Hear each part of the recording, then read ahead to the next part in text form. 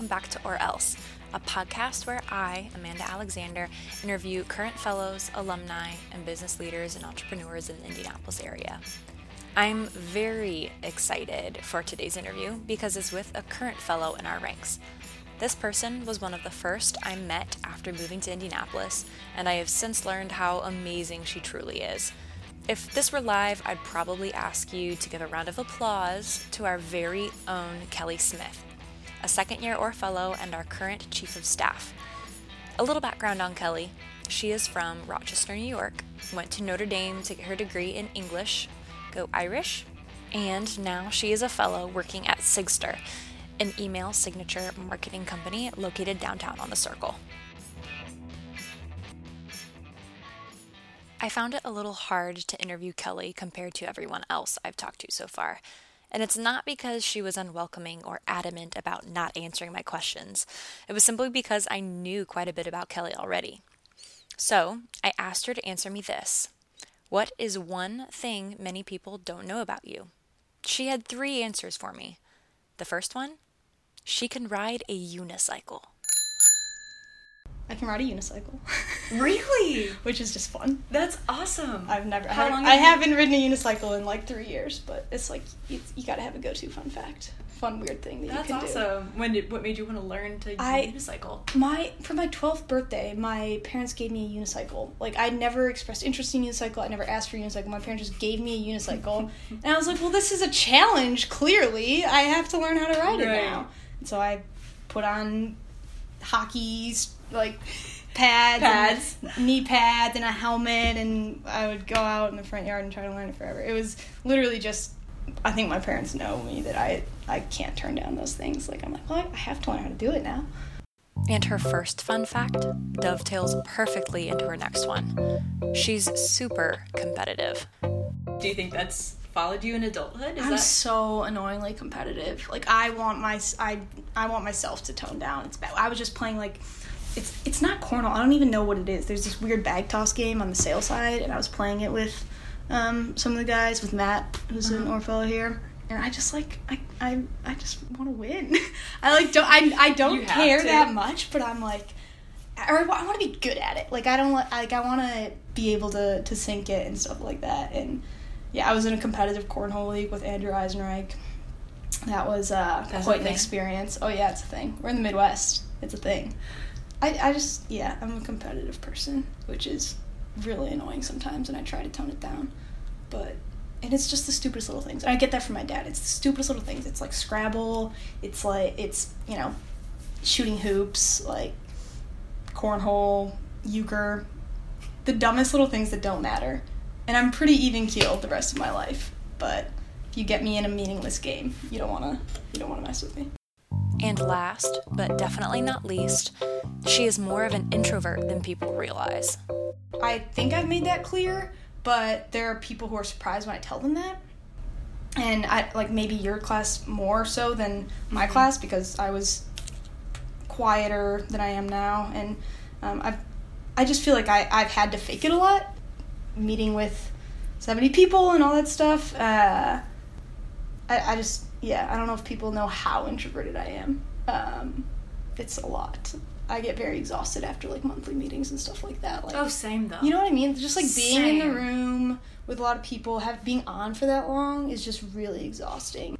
The first time I ever met Karen, it was finalist day, and my finalist day when I was interviewing, and I was fine. I was just exhausted. Like, you know how you get if you're an introvert, you understand, you're just so exhausted. I had just done like 3 in a row, and I was just sitting at a table by myself, just with my head in my hands, just complete, like, I looked like I was probably like sobbing or something. Right. I was fine. I just needed some head and hand time. And Karen, being the sweet person she is, like, came over. She's like, "Are you okay? Do you need anything?" I was like, "I'm fine. I just need to, like, close my eyes." While the 3 facts that Kelly chose to share with you all are super enlightening, I want to bring up one myself. It's not as surprising as the others, but it's just as integrated inside of her as the other ones are. My first real interaction with Kelly outside of Orr Fellowship events was brunch at Wild Eggs on a toasty July Saturday morning. While we sat across from each other and ordered our respective meals, me, a Mexican breakfast burrito, and Kelly, a sizzling breakfast skillet, we discovered that we had one core aspect in common: writing. So, like, when you were little, what was, like, what did you want to be when you grew up? A writer, always. Like, author, always, yeah. What kind of author? Never really changed. Just, like, write books. I was obsessed with... I couldn't have told you why. Like, probably, like, just be the next J.K. Rowling was my goal. Like, everything I've ever, like, found from, like, first grade. It's like, what do you want to be when you grow up? I write author. Like... Yeah. Is that still something you want to do?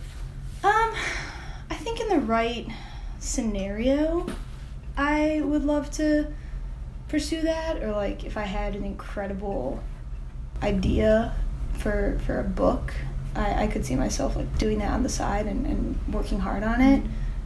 It's not something that I've ever, like, felt compelled to do quite yet, but I just think that I've really enjoyed, like, dipping my toes in the business world these past few years and getting to channel the writing and the creativity in that way through some marketing and things like that. And I think I want to keep pursuing that for a little bit. While Kelly was an English major, creative writing and storytelling wasn't a key part of her education. She enjoyed the few creative writing classes she took, but always found she preferred unraveling and dissecting the stories of others in her literature classes. I wrote about music. I wrote about the lyrics of Bruce Springsteen and John K. Samson, who's another songwriter that I really admire. And I feel like I enjoyed the process of arguing a point and telling that story and trying to create this really robust analysis of their works and connect them in cool ways, because it was something I cared a lot about. I'm obsessed with Bruce Springsteen. So I feel like I really enjoy that kind of analytical writing. When she said she liked the analytics that came with her major, I asked her if that strategic kind of writing is why she likes marketing so much. I've always enjoyed just putting words on paper and putting them together and making them sound compelling, and I get that totally from my mom. She's a copywriter, and I think marketing is so much about telling a story of your product, telling the story in such a specific way that it convinces, not necessarily convinces, but it tells the buyer, it tells the customer, whoever it is, everything they need to know, and it tells it in a succinct and an effective way. One of my favorite things is, like, I used to edit my roommates' papers in college all the time, and if they were like, this is 5 pages, I need to get it down to 3, that's, like, my favorite thing. I'm like, oh yes, like, let me add it, like, combine, like, just condensing papers and condensing words and making writing more efficient is something I really like, which is kind of weird, but there's just so much about writing for marketing that I still have to learn, writing for business that I definitely still have to learn. I can find myself writing blog posts and I start to use, like, flowery language, and I'm like, this isn't right. I need to back off and sound more professional here. But I think Sigster is really cool because we do have a really fun brand and a really conversational tone in a lot of our content, and so I have gotten to have a little bit more fun there than if I were, writing for a more stuffy, not very exciting brand. What kind of writing do you do for the marketing side? So you mentioned blogs. Yeah, so I'm a customer success manager primarily, but I've gotten to work on the marketing team, which is fantastic. I love it. So I get to do some works on the side, and that's ramped up in the past couple months.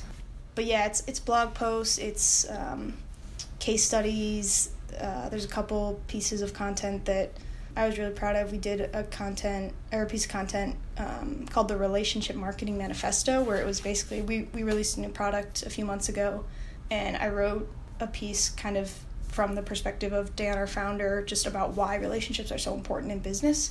And so that was almost like writing a paper in college. Like I had an argument, I had a thesis, and I was arguing it in this way, and that was really fun for me to do. So that's probably the piece that I'm most proud of having done. But we also did I just put together one about, we had a family day a few months ago, and it was just an outline of what we did in that day, and that was really fun because I got to be really corny and talk about how much our families mean to us and how Sigster's a big family, and I got to have some fun with that one too, so it's fun. In the future, Kelly would love to pursue some kind of marketing role. Whether it's content writing or copywriting, she'd love to hone in those skills. But there's something else she would also like to keep in mind when considering future careers. I also think that there's a lot that I've learned through OR that I really enjoy that I wouldn't have necessarily envisioned myself enjoying in terms of being in leadership positions, working with teams like I have, and I get so much energy out of it that I think I'm going to really miss that after OR, and so I do want to find ways to find that in work as well, because I'm really nervous about ending OR and feeling like I'm missing a huge part of everything that's been giving me so much energy in the past couple years and, making me so amped about being here in this organization and everything. So I got to find ways to keep that going. Kelly alludes to it here, but she is the chief of staff and a member of the fellowship leadership team. Remember at the beginning how Kelly said she was an introvert? I'm not saying that introverts can't run for office, but it seemed a little peculiar to me that someone who claimed to be so shy and quiet as she did would run for chief of staff. So I asked her why she did it. I initially ran for chief because, and it sounds so corny, just because of how much OR meant to me and I wanted to give back. So I moved to Indy in a tough time personally, and I didn't know anyone in the city. I come from Notre Dame. I'm from upstate New York originally. I knew a couple people kind of through school, but didn't have any solid friends here. And the way that the community just rallies around everyone and the way that you're instantly feeling involved and included did so much for me. And the way that it allowed me to get involved on the marketing team like you're doing, on different teams within OR on the back end, and feel like I was a part of something bigger than myself. They were all things that were so crucial, and I was so thankful for it. I have a lot of friends doing other jobs, and they really like them, and they're having a good time, but I also have some friends who it's tough to move to a new city, and it's tough to not know anyone, and I'm able to see how much of an impact OR has had, and I try not to take that for granted at all, because if I had moved to Indy for this job and not had that community behind it, my experience would be totally different. There are many fears that come with moving to a new city, especially when it's so far away from family and friends. Nothing is familiar, probably doesn't feel like home, which can bring a lot of anxiety to a young person.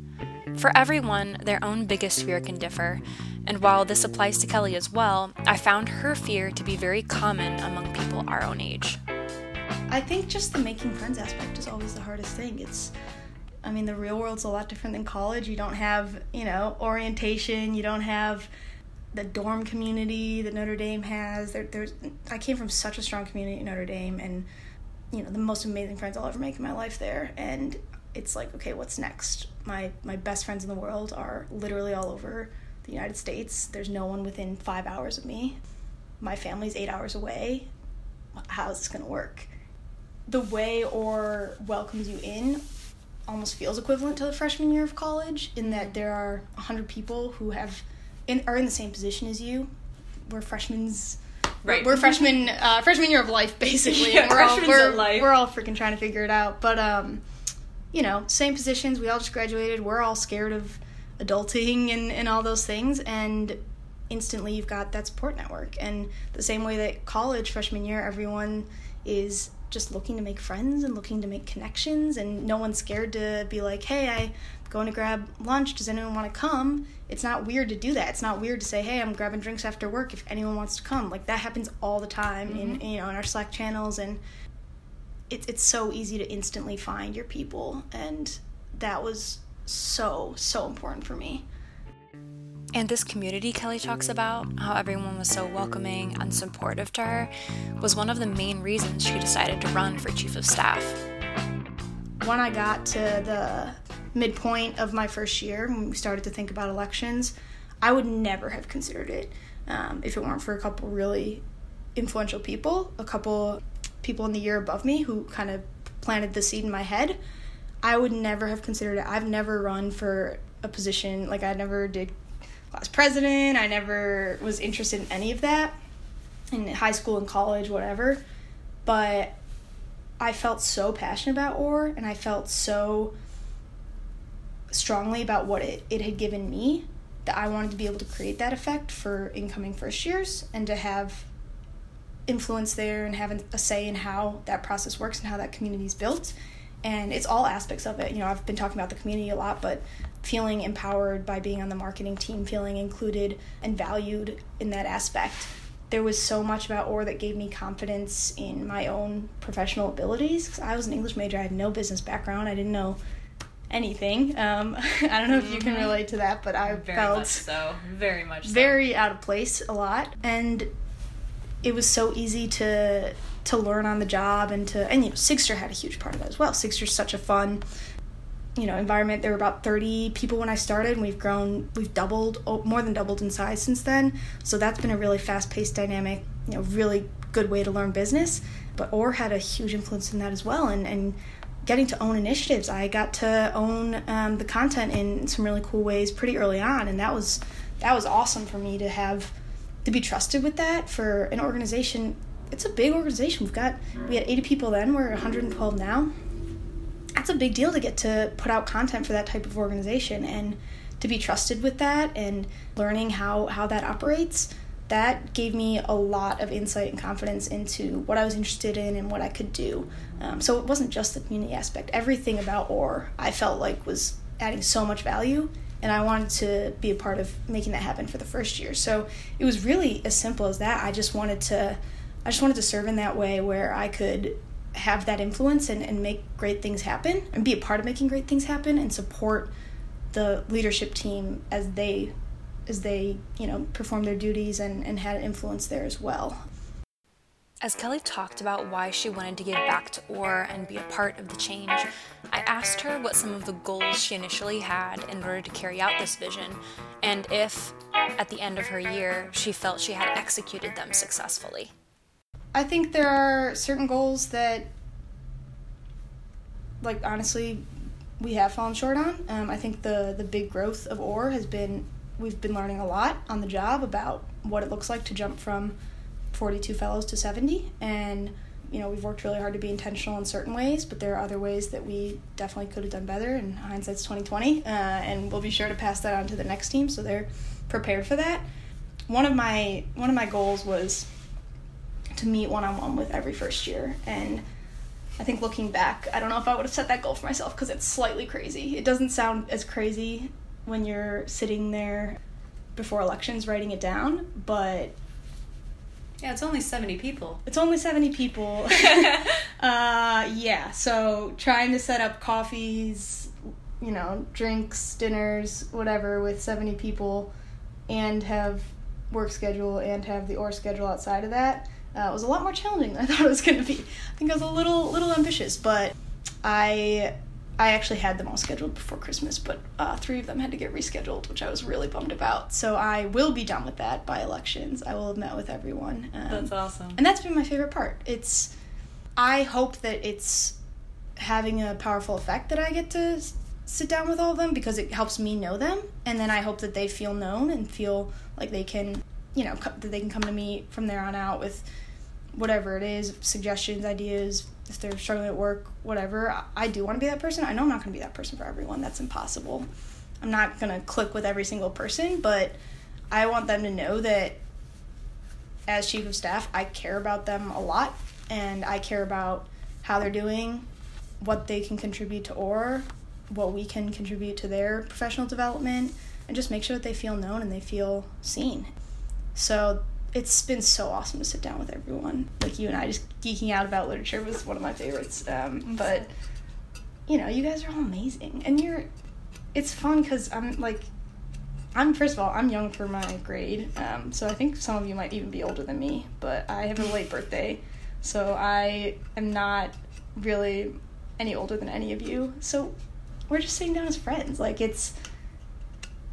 at the end of the day, it's just really fun for me to get to know this many people, and I've made some incredible friends through it, and it's also, from a chief standpoint, allowed me to understand who you all are, who, you know, the amazing 70 people who make up this class are, and how that kind of comes together.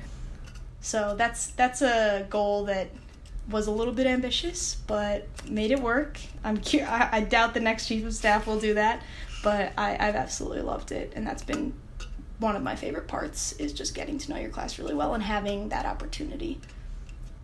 What has been the most difficult part about being chief of staff, or something that you did not realize was in the role and responsibilities that you weren't prepared for?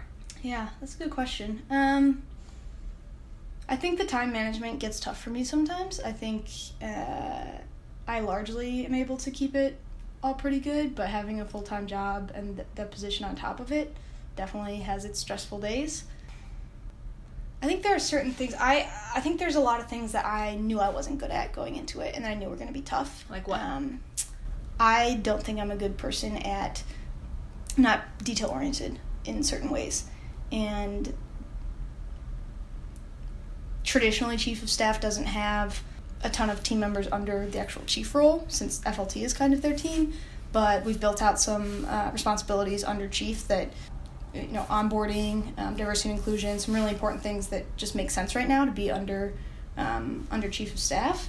And managing those types of committees, I figured out isn't something I'm the greatest at. And so what I'm lucky enough to have been able to do is put amazing people in those roles who are rock stars and are doing it fantastically.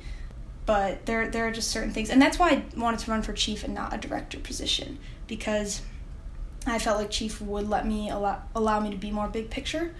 And I realized retroactively that isn't necessarily true. There are positions like fellow and alumni engagement that Fitz is doing that, community focus. It's a lot of the things that I was interested in, and I was worried about a director role being too in the weeds and too detail-oriented. But pretty much all the directors have done an incredible job of building out the teams in such a way that I think better than any year in the past in Orr Fellowship history, that they are truly managing incredible, efficient teams. They're doing a really good job of delegating. They're empowering their teams to do amazing things. And Fitz is a standout example of that, of just he's built this amazing team under FAE, and he's leading it in a really visionary, big picture way. So I think I was actually wrong about that directors are more detail-oriented, and retroactively I can see that.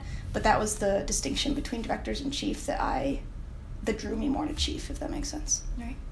So we're getting ready to come up on elections, and probably when this podcast is published, we'll have actually gone through elections. And I'll be done. That's crazy. Yeah. Oh my gosh. What do you think you're going to miss the most about it? Or I say two parts, so I want two answers out of this question. What are you going to miss the most about it? And then what do you have as advice for the next FLT group? Yeah. Well, I guess the answers go hand in hand. I'm going to miss working with the team the most. The team's amazing. I'm obsessed with them. Yeah. They are the most passionate, smartest people I've ever gotten to work with. And every time we have a meeting, I just feel lucky that I get to sit in a room with them, because they're just incredible. Some of them I knew really well before we got elected to our position. Some of them I hardly knew at all. And I just feel like they are such an incredible team. I care about them all as people. I admire them. I learn from them. We all, we solve problems together. We work together. There's no drama. There's no tensions. I don't know how we got so lucky to just have an incredible, cohesive 8-person team that's all working towards the same goal. And I'm going to miss meeting with them every month. And, last night we had our meeting, and it was a 2-hour meeting, and we sat there for another hour afterward just catching up, just talking about life. And I'm going to miss that. And so my advice to the next FLT would just be to make sure you remember that, first of all, this is a fun job. You're lucky to be doing this. You're really privileged to have been elected to this position. Have fun. Don't put too much pressure on yourself. Don't put the weight of the world on your shoulders. I think I can do that sometimes. I know members of the team can do that sometimes.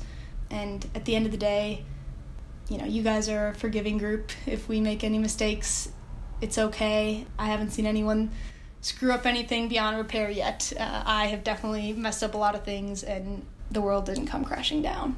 We're in a really fun place where we can try new things and we can go out on limbs, and we're being supported by an amazing group of peers who, if we fail, then so what? We tried something awesome. So I would say, don't put too much pressure on yourself, and then just remember that as a team, if you can be friends, if you can be friends before anything else, that's the best thing. We stopped hosting our meetings in, like, we used to hold them in the speakeasy or whatever, and we started doing just a potluck dinner for all of them at someone's apartment or at someone's house, and it's the best. We just show up, it's once a month, and, you know, everyone brings a dish, and we just sit around, eat dinner, and go through our meeting agenda. I love that. Yeah. It was kind of a bummer last night because the first years who were running, we had to sit in, and so we had to go back to the speakeasy. And we're like, oh, we got no food. No. Like, we're not just sitting on couches. You It feels very couldn't bring formal. Yeah, so it was back to reality. But, No. yeah, the team. All comes down to the team. That's awesome. Kelly talks a lot about what Orr and her leadership team has done for her, but I want to take this moment to say Kelly gives every bit of the hard work, passion, and love to everyone involved. Yes, the organization has influenced her, but I can tell you, without a doubt, that we have all been positively impacted by Kelly herself. And that's also to say for every member of FLT. By the time this episode airs, we will have gone through elections, and a new set of fellows will step up to take leadership roles. But thank you, sincerely, to each one of you for the hard work you have done. It doesn't go unnoticed.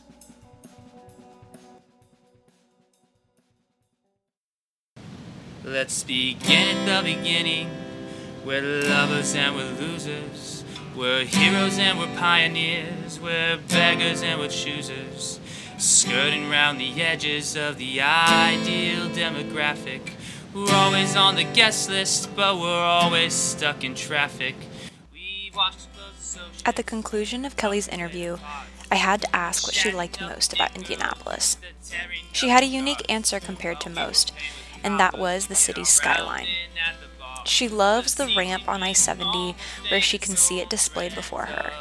How, when you drive away on the highway, the buildings in the rear view, there's this sense of belonging. Even though she has seen the Indy skyline many times now, one of her first encounters of it is her favorite. When she drove home from finalist day, saw the skyline bathed in the colors of a Midwest sunset, and as her favorite Frank Turner song peaked with the chorus, she knew that this place would soon be her home.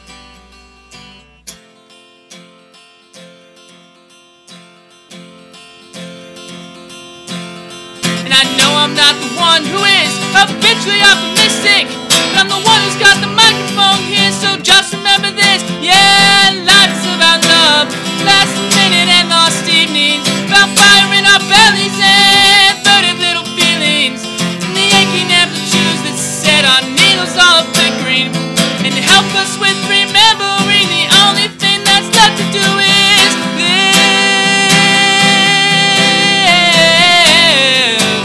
Yeah, the only thing that's left to do is live. After all the loving and the losing, for the heroes and the pioneers, the only thing that's left to do is get another round in at the bar.